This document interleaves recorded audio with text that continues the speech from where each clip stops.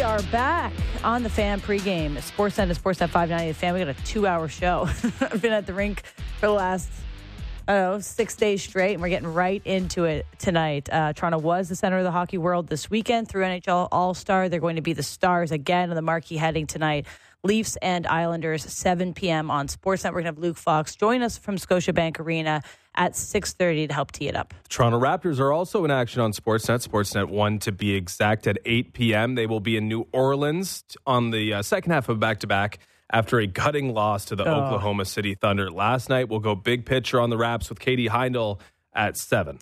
Lots of hockey tidbits from this weekend. As we said, NHL participation in international hockey is back. We had an update from the London Police press conference today. Jeff Merrick was on that one as well, and Jeff and Elliot had lots to cover on 32 Thoughts, the podcast today. So Jeff will join us for Merrick Monday in about 5 minutes. And not the breaker of chains, but the breaker of Jim Harbaugh coaching hirings. That is Matty Marchese. He'll join us in about 90 minutes to continue teeing up Super Bowl 58, which is now 6 days away. All right, so let's get into the London Police update to lead the show here. Dylan Dubé, Cal Foote, Carter Hart, and Alex Formanton were charged. 4 of them were charged with 1 count of sexual assault. And Michael McLeod was charged with 2 counts of sexual assault, all stemming back to the 2018 World Junior Tournament discussion we've been having for quite a few years. During this process, all players from that national junior team, all players will remain suspended by Hockey Canada and ineligible to play in any Hockey Canada sanctioned event. So that includes the Olympics, which, of course, after this weekend, we know the NHL has reinstated participation for. But however, that newly announced 4 nations face-off is NHL and NHLPA run, so they would be eligible for that. So that's the newsy news of today. Yeah, that's definitely a layer to continue to watch out for. But I think today, obviously, it was the press conference. It was what happened in 2018, and it was, a lot. And not that questions were answered per se, because a lot of it wasn't answered, but it was the first time that the London Police Service were out in front of this and taking questions. And just like general thoughts, it really did underscore how much fire London Police Service is under for the handling or mishandling of the original complaint. Like, this is a story that affects 5 hockey players and, more importantly, a victim and their family, but it's still very much a story about our legal system and the effectiveness of it. And I guess one thing that was interesting, or noteworthy at least, is that they did admit, although maybe not explicitly, to mistakes made the first time around. Frustration definitely for a lot of people that watched it, because so many questions were left without answers. But just because it's playing out in the public sphere doesn't mean that it's different from other cases that need to be tried in court, just like this one. And just very quickly, I did have one moment of really serious disappointment when the chief of the London Police briefly victim and media blamed for the occurrences of sexual assault. I thought that was extremely distasteful, kind of out of the script, because it was seemingly very scripted. But I could not believe that when I was hearing that in the moment. That was a disappointing moment for me today. Yeah, obviously this is a pretty deeply personal story for me. It's hard for me to just talk in broadcaster sense about it, because I find myself comparing a lot of my own experience in the legal system with what this victim is going through. They're quite similar. But what I can say is I thought the apology from the London Police Services was important for the victim to hear. I do hope that she feels supported, but it's late. It's overdue. It's 6 years of suffering that you can't get back. I do think that the most meaningful thing that can be gleaned from a public apology like that is that other victims feel like they can trust that something has changed from the London Police Services and that they can come forward if something of this sort has happened to them. But I don't blame people for feeling like they don't have a sense of trust or belief in this system, because we're seeing it play out very publicly, and not everybody has that public journey. I just hope that she's supported and heard that apology and feels it. So. Jeff Merrick brought us through the press conference earlier today on Sportsnet 590, The Fan, and we're going to bring Jeff in right now to continue talking about that and All-Star Weekend and some news items around the NHL. Thanks for coming on, Merrick. Yeah, Justin, no problem. Hey, Elish, how are you? I'm doing well, Jeff. Good to hear your voice. You as well. You as well. I'm thinking about you today. Thank you. So, Merrick, just broadly, we'll open it up to you. Did you learn something today after, broadcasting through today's press conference from London Police Services? Well, I learned that London Police want to, I don't know if it is strategic or how to describe it, but they really want to make everybody aware that in their minds they consider this one investigation, not two. I think they want to go out of their way to make sure that people don't think that there was one investigation that was completely closed and then a second investigation started. I thought that there were a couple of things in, Chief Tai Truong and Detective Sergeant Catherine Dan. Like, we heard a lot of I can't comment. And I know we understand that in a legal sense, considering now this is very much before the courts and they don't want to give any defense team a protein shake for what may happen when a trial occurs. But, I mean, this was very much the London police that were under fire. This is the London police that were being soundly criticized by the assembled media. I think Ailish nailed it by talking about, these are words and the apology is important. But at the end of it, this took 6 years. And I think what the London police was trying to do was trying to join these two investigations and saying, no, you're all wrong. This was actually one complete investigation. But I thought it was really interesting that at the end, when they were asked about investigators from the, for lack of a better term, Justin, from the first investigation, if they are still part of the case, and the answer was no. I mean, it seems as if a lot of, if not the lion's share, if not everybody who was involved in the first investigation the beginning of the investigation are no longer there now, and it is an entirely new crew. Yet the London police came very, very shy of saying that they felt that initial part of the investigation, or as we like to say, the first investigation, was really fumbled badly here by them. And they were quite not so much the sergeant detective, but Chief Truong was, you could tell, visibly rattled, very upset at the line of questioning, to the point where I thought, quite disgracefully, he started talking about the media and how women are portrayed in the media and part of all of it. And that is, I'm not disputing that is true, and I think that's a part of it. I just don't think that was the venue or the forum to be talking about that or talking like that.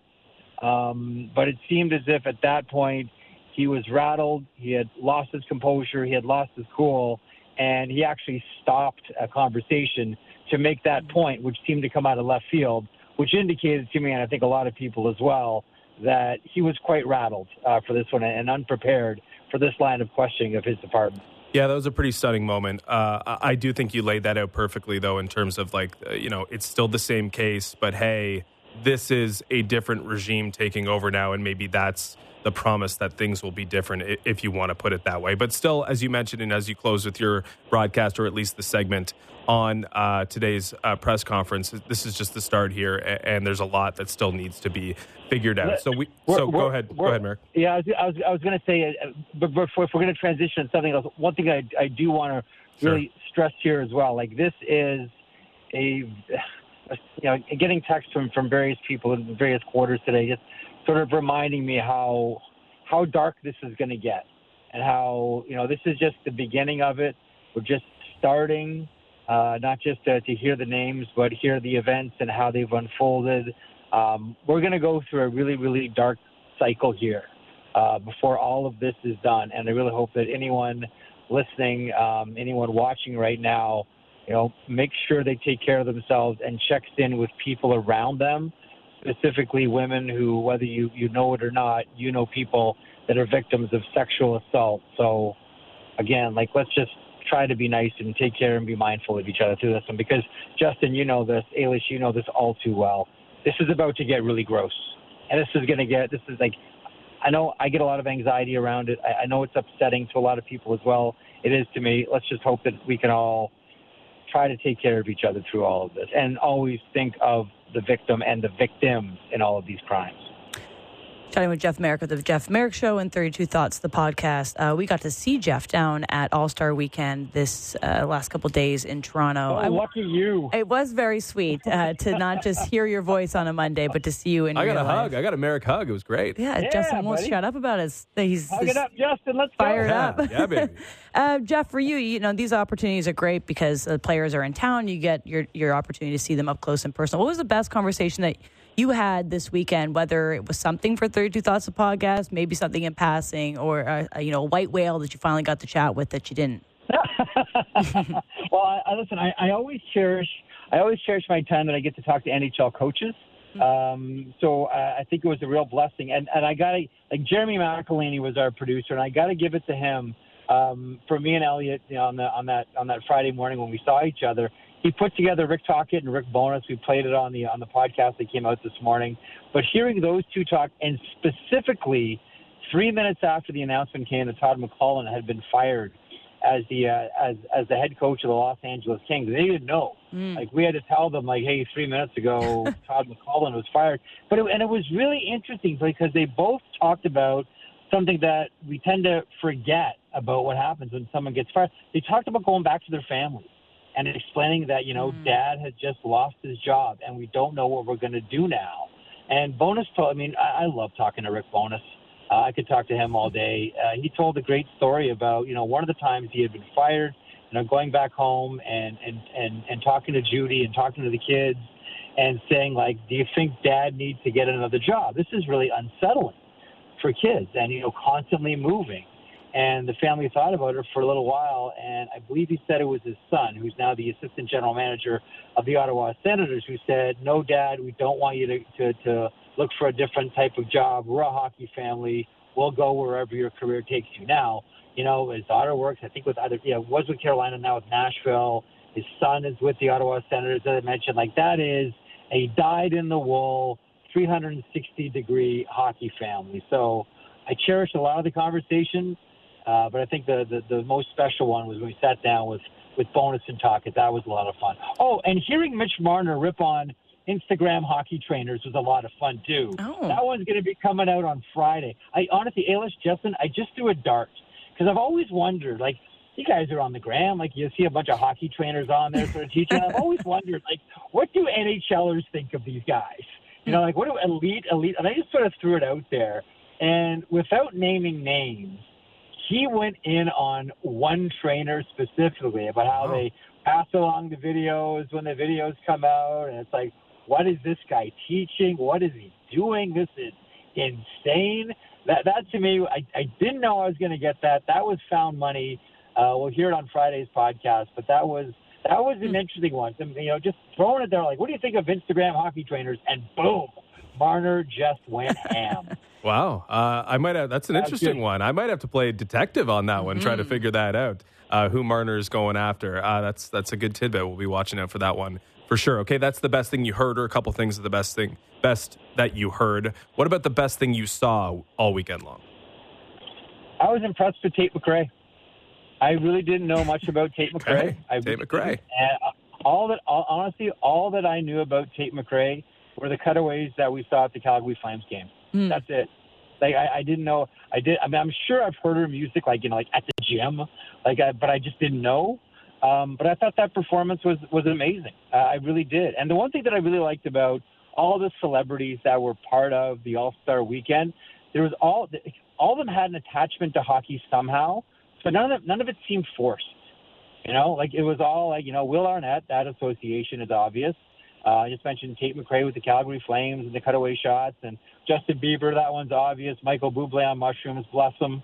That was an obvious connection with hockey, and that was wonderful too. But none of it seemed forced at all. Like, there's always going to be kind of awkward moments when you're doing something as sprawling as an All-Star Weekend, but there wasn't anything where you walked away from and went, wow, that was really embarrassing. So I thought that, for me, because I didn't know much about Tate McRae, I was impressed with the performance and how hard that must be, walking from a stage to singing on the ice to going back on stage and having the choreography the way that she did. I was impressed with all of that. And listen, some of the performances that we saw, whether it was skills competition or am I allowed to say at the games themselves on Saturday, were kind of impressive. Like the Bobrovsky save on Marner, I thought it was spectacular. And how about Austin Matthews breaking the code and actually firing a rocket? Like, like the code in All-Star games is always like, if someone has a breakaway, you don't back check. You just let that player have it. And the other code is like, you don't fire rockets. It's an All-Star game. No one's trying. What do you make of Austin Matthews firing that bullet on Saturday? Holy smokes. Yeah, we wanted to win. There were a number of people that were more than a little bit miffed that Matthews wasn't following the code, according to a lot of people in the NHL. Yeah, weird one, eh?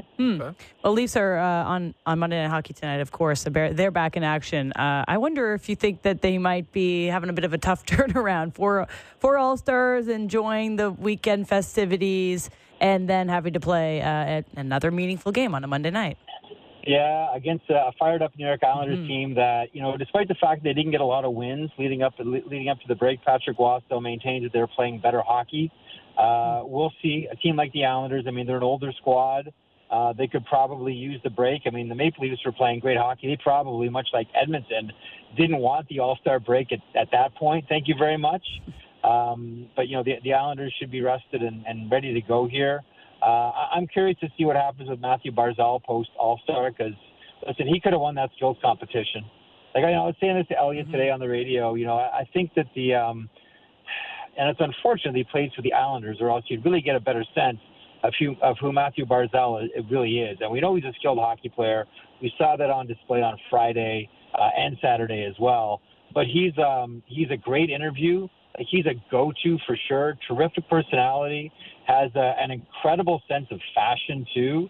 He's a really well-dressed guy, takes care of himself, really dynamic and compelling interview. The problem is he plays for the Islanders, where you try to, try to nudge away all the corners and make everything round and nice and vanilla and plain and kind of boring. It's about the logo, not the name bar. Ugh. I think the NHL is really missing out on a great personality in Matthew Barzal. Like, I get why the Islanders do it. I know it's old new rules, and we all understand that, but I just can't help but thinking that the NHL is missing out on a great one here in Matthew Barzal. Skilled player, marketer's dream, just playing on the wrong team at this point. Yeah, banging on the door to get into that skills competition that he did. And he did well. Like, he was one of the stars of the weekend in terms of, there's no way Team Matthews wins without Matt Barzal in that line with Philip Forsberg and Alex DeBrincat. I thought Barzal was great. You raise an interesting point, though. Like, if Matt Barzal played for, say, Colorado right now, is it 40 more points on his total by the end of the year? Like, I think he plays for maybe the wrong franchise to be at his peak power, at least in terms of point production, doesn't he? He does. I mean, the dream scenario is for him to play. I mean, he's a BC guy, for him to play with the Vancouver Canucks. But that's not in the cards, as they say. Well, I mean, any other team that has more of an offensive slant, really. I mean, how'd you like Matthew Barzal, playing with the Boston Bruins, for example, or the Florida Panthers? Or, I mean, take your pick. I mean, I just want, in my perfect universe, my perfect universe, the New York Islanders aren't, the mandatory shave team. And have allow players to show their personality a lot more so than they do. But Matt Barzal is playing on a team that enjoys a bigger spotlight and isn't shy about putting their players out there, because honestly, he's one of the more compelling and dynamic guys in the game. I got a lot of time for Matt Barzal. We're chatting with Jeff Marek of the Jeff Marek Show and 32 Thoughts, the podcast. Kings hired DJ Smith before he brought you on, assistant coach. What's the level of heat on them right now? We know, obviously, a head coaching change on the weekend. Now DJ Smith coming in today. It seems like a lot on the line for that team. I wonder, and the heat is probably the hottest under Rob Blake's chair right now, too. We wonder about, like, Jim Hiller is going to be there for the remainder of the season. Like, that's going to be it. That tells me, one thing specifically. Now this is over to the general manager. This is the general manager's job to fix. I don't think that Rob Blake wanted to make this coaching change. I think this is quite like Ottawa, where Steve Staios did not want to make the coaching change and fire DJ Smith, but kind of got backed into a corner, and the atmosphere in Ottawa was so negative. And every time they would lose, don't go to Twitter because you know what's trending about DJ Smith. Mm-hmm. It was just awful, right? And I think the Los Angeles Kings found themselves in almost the identical situation, albeit stakes are higher in LA than Ottawa. I mean, Ottawa has, never threatened a playoff position. There were times this year we thought the Los Angeles Kings could be good enough to win the Stanley Cup. And since then, it looks as if, like right now, they're a slower team. We've had Drew Doughty call out players on the squad, and we all played the guessing game of who's he talking about, who's just looking for cookies and looking for points. Is he talking about Kempe? Is he talking about Fiala? Is he talking about Dubois? Like, who is it? And then after he blasts the team, they come out and lay an egg against the Colorado Avalanche. That was, by the way, I think that was the moment where they may have made the coaching decision. Because I don't think Doughty goes and does that, just sort of randomly without that being talked about before significantly. And once you do that, if there's no response after Doughty calls out teammates, then you have a real problem. And as it turns out, that Nashville win right before the break, the 4-2 game, meant nothing. The die had already been cast and the decision had been made. But make no mistake about it, the seat is hot under Rob Blake right now to do something. Is it another forward? Is it something with the blue line? Is it a goaltender? Join the conga line of teams wanting goaltenders right now, Rob Blake. But I think that's where the seat is hottest in LA. Last one for you, Merrick. The Oilers can make or match history tomorrow with a win over the Vegas Golden Knights. A great way to kick off, I guess, the final third of the NHL season. You sat down with both Leon and Connor. How much does this mean to them? This is huge. Like, make no mistake about it. As much as they'll talk about Stanley Cup and the playoffs, like, this is really big. This is really big. Like, in any successful, like, we expect the Oilers to have a really good playoff run. Like, they're back to being the Oilers that we thought they were. And along the way, the big comeback is one thing. The big return to decency for Edmonton is a big story. But I really think that this record does mean something for them. It's the little victories along the way. It isn't the biggest victory. Like, look, ask the Boston Bruins how they felt about having maybe the best regular season of all time last year. They bowed out to the Panthers in the first round.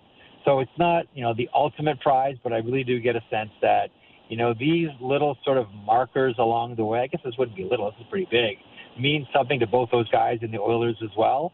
And I think that that tomorrow night's game against Vegas is a real plant the flag kind of moment. These teams, Justin, hate each other. It is like with a fiery passion, which adds a whole new layer to this game tomorrow as well. That the Vegas Golden Knights, despite having no Jack Eichel, are going to do whatever it takes to stop this streak. They don't want this to happen on their watch and then hand them off to the Anaheim Ducks to maybe break the record. And that the Oilers want to stick it to Vegas going back to the playoffs. This is going to be a heck of a game tomorrow night. It's the one that we've had circled, going back to the weekend, saying this is going to be the game of the week. And whenever Vegas and Edmonton get together stylistically, it's always a great game. So no matter who wins, we're seeing some great hockey. We'll cross our fingers for Connor and Leon's sake that they can pull this off tomorrow. Yep, I'm expecting true big game feel, which is not normally what you get in early February in the NHL. It's going to be a good one, and it's on Sportsnet. Merrick, we appreciate you jumping on today. Merrick Mondays would not be Merrick Mondays without you. Big hugs to you both. Love you both. That's Jeff Merrick of the Jeff Merrick Show, and he's right about Tate McRae. Like, I didn't really know that much either, but that was like true Super Bowl halftime caliber, at least like theatrics. Like, it was a real deal, not, hey, go on the podium and do your thing, do 3 songs. It was like 4 different stages and a pre-canned, little montage coming in. Like, there was a lot to it. It was pretty impressive, among a lot of impressive things from the NHL over the weekend. Yeah, we got a great opportunity Thursday, Friday, Saturday to be at All-Star Weekend. Maybe a little later in the show, we'll touch on that. We still got an hour and a half left of the fan pregame. Raptors we'll talk about a little later, but Luke Fox will join us on the other side. As we mentioned, Leafs had 4 All-Stars, so they got to rebound, get back on the ice tonight, be back in action. Samsonov in net. Raptors are a little later on tonight. They're on Sportsnet 1.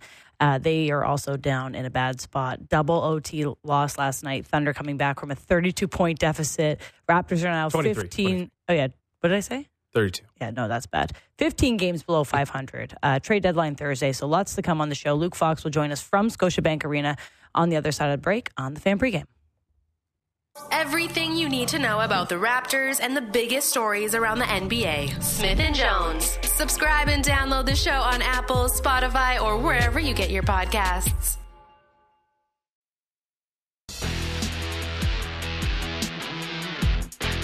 We are back on the Fan pregame, Sportsnet 360 and Sportsnet 590. The Fan for another hour and a half. Luke Fox will join us next. Katie Heindl at 7 o'clock. As we mentioned, Raptors continue their road trip against New Orleans. They're looking for something positive. Things are not great in Raptors land. We're a few days away from the trade deadline, so maybe that's the direction they want to go. And then Matt Marchese will join us at 7:30. It is Super Bowl week. We are getting closer to the big dance, and we'll talk maybe a little Leafs with him as well. But before we bring in Luke, we did get to see Luke yesterday. I don't even know what day it is. Saturday night at the rink. He's hanging around the Bieber party, too, wasn't he? He was at the Bieber party. We had lots of fun. Not his first time at history. Really? He mentioned that? I don't know, but He's would a music imagine. guy. He's a big music guy. It was a really, really fun weekend, but I would say, if Toronto was the spotlight of the hockey world, they delivered. I think the on-ice competition was much better than any previous one I can remember. Of course, there's growing pains with, the NHLers aren't comedians and they're not, full of life at times, but definitely did their best in terms of trying to pull that out from them, I guess, at the draft. The PWHL showcase was unbelievable. I had a blast being there. The girls got a great opportunity to showcase, and they certainly did. Friday, you had the skills, which were awesome. The tweaks for the skills this year, I think, was probably my favorite part of the changes. Like, it looked great. It delivered. The $1 million went to the guy that designed it. Like, it was perfect story. And then you get the Leafs winning, basically Team Leafs winning the final on Saturday. It was just boom, boom, boom. Yeah, there are a lot of things that you could not script better. I do think this relationship with Justin Bieber is an unbelievable opportunity for the NHL, for the Toronto Maple Leafs, for anyone really tied to big events like this. Like, there was, again, I'm not like in the trenches on TikTok, but the amount of people talking about how this was different for one of the biggest celebrities, pop stars in the world, how he's just happy. And this was like going back to childhood dreams and being a kid again, and all these different things about how this weekend got the best out of someone who is bigger than the weekend itself in Justin Bieber, which is a tremendous story to write if you're the NHL, the Leafs, and those running this event. Like, a couple huge wins, and I don't really think there's one any bigger than the Bieber win tied to all of this. Let's bring in Luke Fox from Scotiabank Arena ahead of Islanders and Leafs at 7 p.m. That's on Sportsnet. Luke, how's it going? It's going well. How are you guys? You all recovered from the last couple of days of socializing?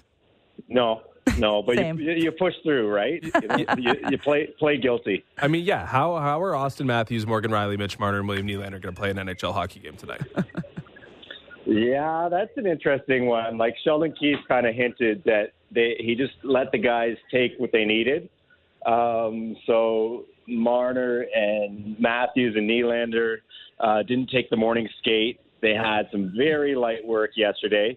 But Morgan Riley, this is kind of funny, he did take the morning skate, and normally he doesn't, but he felt like he didn't touch the puck enough in the All-Star game. So he said all the forwards were hogging the puck, so he actually wanted to get some touches in. So it's going to be a challenge, right? You look across the other side, and the Islanders only had Matthew Barzal participate in the weekend, so they're a little bit more rested. And he touched the puck a lot. And he touched the puck a lot, yeah. But four Leafs were busy socializing, playing, fulfilling their media obligations. It's a tiring weekend, I think, for the guys who are involved, for sure. Do you get a sense of how the non-All-Stars enjoyed their break? I know Ilya Samsonov's getting the start tonight, and he came home early from his, I believe, Mexico vacation, but I'm sure people got a little bit of time to chill out. But, I mean, this is an important stretch of hockey for the Maple Leafs as well. Yeah, it's a bit of a mixed bag. Cancun for Samsonov. I know John Tavares went somewhere warm as well. Max Domi was in town for a lot of it and visited with his old buddy Matt Sundin. Noah Gregor went back to Alberta, and I was like, are you kidding me? Wow. Like, you have a week off, you didn't want to go somewhere warm? And he was like, well, I was kind of tempted. And it's interesting, Sheldon Keefe was saying that some guys stayed here and actually, practiced by themselves, something they needed to work on, or they working through a little injury. Other guys took their gear with them on vacation. That would be John Tavares, of course, which should not surprise anyone. I talked to a couple guys and said, like, are you kidding me? I'm not taking my gear with me. Like, we're on the ice plenty. Like, we need the rest. And I think if I was a player, that's where my head would be at. But that's probably one of the reasons why I'm not a player. That's probably why I don't play either anymore. I feel like we were just talking about this before we brought you on, Luke. But I feel like this weekend really reflected positively on how great of a hockey city Toronto can be. Obviously, we're in the spotlight all the time. Leafs, the center revolves around the Leafs. But I really think that people got an opportunity to see what Toronto can bring as a city, as a rabid fan base. I guess when you're walking around, you're seeing things, you're hearing fans. Did this weekend win for Toronto? Yeah, absolutely. There was a good buzz downtown around the arena, around the convention center. There were a number of parties going on and activations, and the alumni doing talks. It felt like the All-Star weekend really took over the downtown core. And so last night I had my old man shinny game, and I was talking to a number of the dads, and a bunch of them had taken their sons and daughters down to the Fan Fest. A couple even, splurged and got tickets to skills or to the game. And the reviews from their kids were over the moon. They loved it. And I mean, that's what it's for, right? It's not so much for jaded hockey reporters. It's for kids to get involved, get a glimpse of, hey, maybe I get to see Connor McDavid and Austin Matthews on the same sheet of ice. Like, that's pretty cool. So there was definitely a good buzz. Both the skills and the game were completely sold out. And the ratings I heard from Sportsnet were much higher than expected. So it's a success. And, the other good thing is that there should be a little bit of anticipation for the next one, considering that next year they're skipping the All-Star entirely and doing this Four Nations face-off, which should be a little interesting. Yeah, I think just being a part of it, it's easier to gain the appreciation, but also understanding the why behind it all. And I think the kids and all that is like an important distinction. We always talk about that. You hear Merrick all the time. It's not for me, it's for someone who's not me. And in this case, it's for the kids. And definitely there were things for the adults, but it was such a success in terms of who it was actually marketed towards. And I think it was undeniable and a good reminder that I think we probably needed. Did you have a highlight for the entire weekend? Oh, that's a good one. I mean, on a personal level, the Bieber party was pretty fun. But I think one of the highlights for me is sometimes the celebrities feel shoehorned in. They don't feel like natural fits. It's like the NHL is trying to say, like, hey, look at us. We're associated with the cool kids. Whereas, Michael Bublé is a legit hockey fan. He really embraced the weekend. Will Arnett, was hilarious. And he's a legit Leaf fan and was very involved. Bieber going out there for warm-ups, sticking around with Marner and Matthews till the very end, passing the puck back and forth. And Morgan Riley had a great line. He's talking about Bieber as a coach. He said he was way more involved than I thought he would be. So I guess he was pretty vocal behind the bench. So that integration of celebrities that actually care about the game, I think, was really well executed. And in the past, it always hasn't been. And I think the other big win, was Connor McDavid, taking the lead role as an ambassador for the league and believing that the skills contest needed a makeover, that it had kind of jumped the shark with the surfboards and on the film bits with the golf course and bringing it back to basics. And, yeah, maybe he catered it to the skills that he's actually good at, which is almost everything. But a lot of stick handling and skating, while stick handling drills, which everyone knows he's the best at. But he deserved that $1 million. And I think I was just impressed at how he's grown into a role as a face of the NHL, but a vocal guy. He was very vocal behind the scenes in getting that Olympic competition locked down. And that's probably one of the highlights for me, is knowing guaranteed the NHLers are going to the next two Olympics. I thought that was a big win. And it maybe flew under the radar a little bit because of the other topics Skip Bettman had to discuss. But a lot of positives come out of this weekend. Yeah, I think Connor McDavid getting, as much applause as he did in City of Toronto was kind of fun too. Everyone was like, "Oh, one day." But he's clearly become the face of this league. As you mentioned, we're talking to Luke Fox ahead of Leafs Islanders tonight at Scotiabank Arena. Let's go back to that Bieber thing for a second because obviously he helped design the Drew House jerseys. They have the Next Generation night, but we don't really see Justin Bieber often. We've seen him, I remember 2 games over the last little stretch. The one where he wore those crazy glasses and the big outfit, and then one when he was in a box with Hailey Bieber. But I wonder if this is opening the door for you, if you've learned that maybe he'll be around more, or was it just like, let's make this weekend as big, star-studded, as yellow and smiley-facey as possible, and then we'll see you down the road? Yeah, I mean, I'm sure he has other things to attend to, but, when he's around, I think he makes an effort to be there. Like, there's probably 5 times over the Austin Matthews era where I've seen him walking around the Leafs dressing room post-game. Like, I know there's a time where he invited Austin and Tyson Barrie and I think maybe Mitch, someone else, out to play some shinny with him in Stratford. So there's a connection there.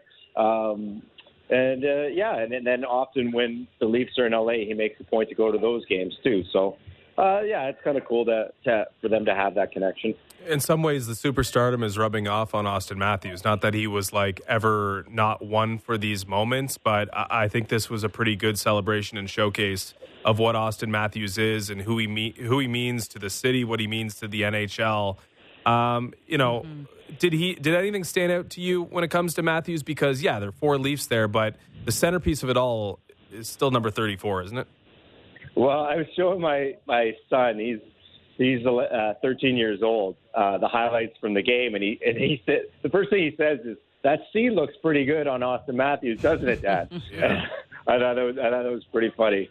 But I think what stood out to me is he said that as captain of that 3-on-3 team, he said everyone in that room gelled quickly and they were all on page that let's go out and win this thing. Like the competitiveness, especially towards the end of the championship game, like he let one-timer rip that I was like, okay, this is a little bit beyond shinny level. And those guys actually wanted to win. And Jim Montgomery came to him with the idea of splitting up Matthews and Marner after the first game when their line was in the minus category, and Austin said, "Sure, let's do it. Whatever you think will get us the win." So they balanced out the lines and they got it done. So I think that's what kind of stood out. Like they were actually a little bit competitive in an exhibition setting, and it made for a pretty perfect script if you're a family out to see the Maple Leafs heavy version of the All-Star team win the night. I know we touched on it earlier. Ilya Samsonov starting tonight. Maple Leafs back into regular season action after a nice little break here for the All-Star game. So what do you get the sense of Ilya Samsonov's energy, excitement, opportunity at hand? Because obviously we've seen a change in him since he had that hiatus, and I wonder if the break came at a good time to build on that, or maybe we'll see that it could have come at a better time, possibly, because he was cooking right before we took a break. Yeah, well, if he wins tonight, we're going to say it came at a good time. And if he loses, we're going to say that's what ends the winning streak, right? But, yeah, he was in a groove. He probably would have liked to keep it going. But what I would say is that there's been some times where he's taken off and gone and hung out with other NHLers. He went to Cancun with just his wife, his baby boy, and his mom and his dad. And he came back early. And that really impressed Sheldon Keefe, the fact that he wanted to get back a couple days early and get in some practice on his own before the first official team practice, which was yesterday. He seems very focused, and he said it was very refreshing, to have that time away from Toronto. But he says he's good to go, and now we just watch and see. And it's really important that he does play well, because we learned today that basically don't hold your breath for the return of Joseph Woll anytime soon. He's still not ready to participate in practice. They're looking at mid-month for practice. And then hopefully game action beyond there. So they're being very cautious with him, and they can afford to be cautious as long as Samsonov keeps piling up wins. Maple Leafs fans might not recognize Tyler Bertuzzi out there tonight. Tell us about his new haircut. Yeah, pretty cool story, and he's not a guy that, blasts this out on social media or makes a big deal. Max Domi was talking about that today, that, even the guys in the room didn't know until they asked him. And he's just a low-key guy, but he decided to cut off that beautiful Sudbury flow of his when he was home in Michigan for the break. And he donated it to a charity called Wigs for Kids. His hairstylist down there, gathers hair and gives it to kids who are enduring chemotherapy. And he said, you know what? It's better that than tossing in the garbage. If I can find a way to help these kids who are in a tough way, these families that are having a rough go, I'll do it. So really cool story. He has to give up his signature look. It was kind of crazy. Before it wasn't even flapping out the back. It was flapping through the ear hole of his helmet. It was pretty unique. So he looks a little bit more clean cut. And then you think about his lack of puck luck. Maybe changing this up will have some good fortune. Maybe it'll translate down to his blade. We'll see. I'm putting you on the spot a little bit, Luke, but I think the Bertuzzi discussion segues nicely into this. Obviously, I don't know if it's the second half of the final third of the season, but there are a lot of guys on this team, this Maple Leafs team, that have to at least show something or prove something to the fan base where there's a lot left, it seems, that a few players on this roster, namely new guys, really can give. If you had to form a starting lineup of guys that are either something to prove or hot seat or whatever, who's on that list for you? Like, who are you looking to see more from in the second half? And you can group it as 3 forwards, 2 defense, and a goaltender if you want. Oh, my gosh. It's a lot to say. Well, I think it does start with Bertuzzi just because of his price point. Just because when you're paying a guy $5 million, yeah, he's had some impactful games, some great shifts with forechecking, but he simply needs to produce more. He needs to put that puck in the back of the net. So I'd say him. I think Domi's been fair value, but I think there's a little more you can squeeze out of him. The other guy, I would say David Kampf.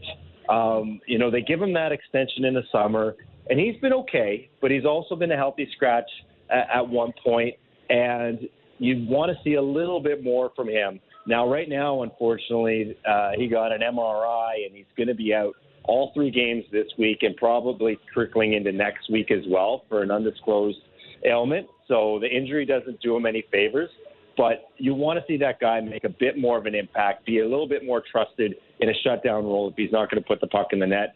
As for the defense, I'm going to go with the 2 older gentlemen, TJ Brody and Mark Giordano. I know they're giving everything they have, but you hope maybe this a week away from the game has helped them rest and then come back stronger. The Leafs need more from them. I don't know if they're capable of it, just with fighting father time a little bit here. And Gio sometimes has been used higher up in the lineup than he should. Brody's probably a second pair guy. He's been asked to be a first pair guy all season. But they need more, or they need to make a change there. As for goalie, I think you can't ask for much more from Martin Jones. You just need Woll to get healthy and Samsonov to keep going. Oh, yeah. Samsonov's definitely the something to prove guy, despite a couple good starts leading into his Cancun holiday. Yeah. Thanks so much, Luke. We'll let you go. Enjoy the game tonight, and we'll catch up down the road. Yeah. Nice to have games that matter again. Yes, I agree. Yeah. That's Luke Fox, Sportsnet Maple Leaf reporter, ahead of Leafs and Islanders. That's in about 10 minutes on Sportsnet. And we didn't ask him how many times he was at history. Next time. The topic is now history. Press box fodder. Nice. As we move on. I guess, the expectations and who has something to prove, I would pretty much agree with all of those.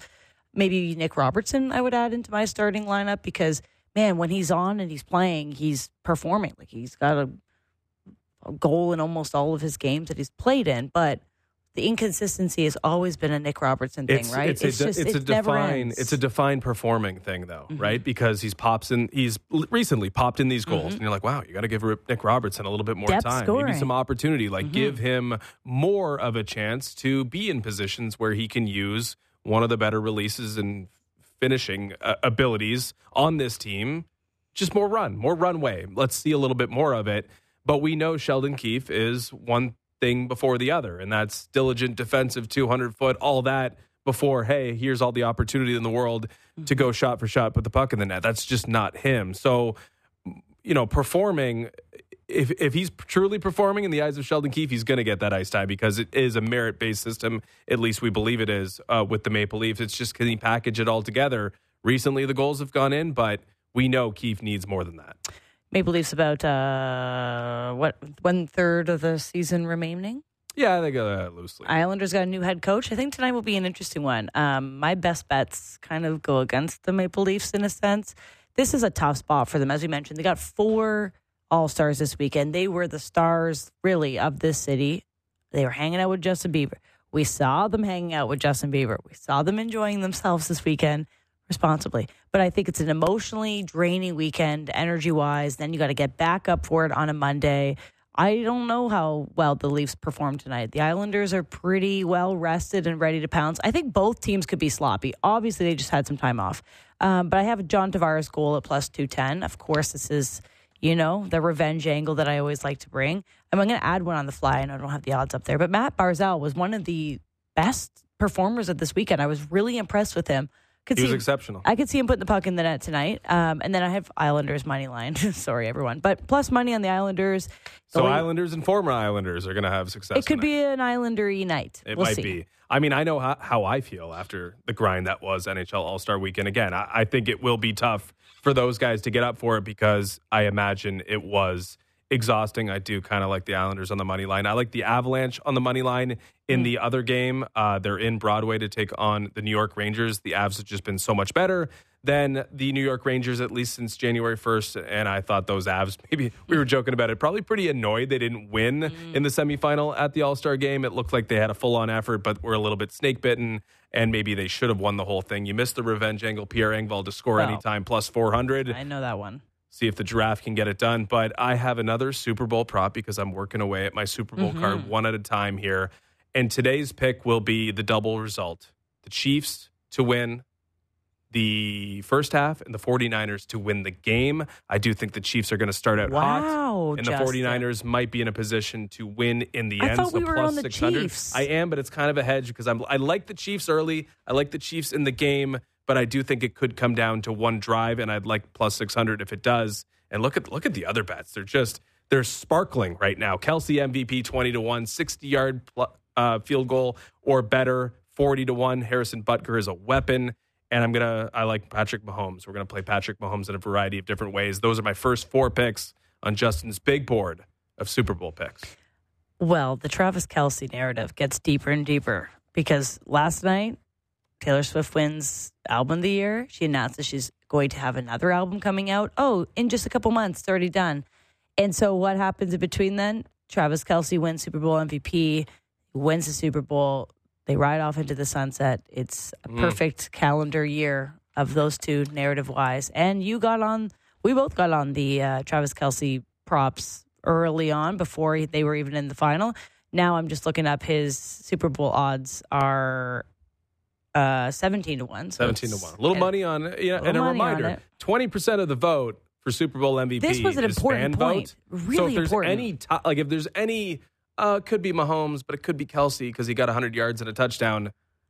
Tie goes to the Swifties. 20% of people voting will vote for Travis Kelce. It's 20% to start with for Travis Kelce. I think that's pretty important when looking at Super Bowl 100%. MVP. I already had a bad music take today that I don't think you appreciated very much, but I'll offer another one here. Taylor Swift using her acceptance speech to announce the new album. Is that good or bad? Is that like fair, foul? What do you think of that? It's a moment to inspire, not to profit, isn't it? I totally agree, actually. I thought it was... There we go. I didn't have exclusively bad music takes today. I thought, it's already always about... You just won. Usually you take that moment. She could have got off the stage and posted, boom, by the way. Mm-hmm. But she knows, I'll say one thing. Between those two, they know how to own the moment. They know how to make the moment about them. She's a business. She is a business, and she capitalized big time on everyone.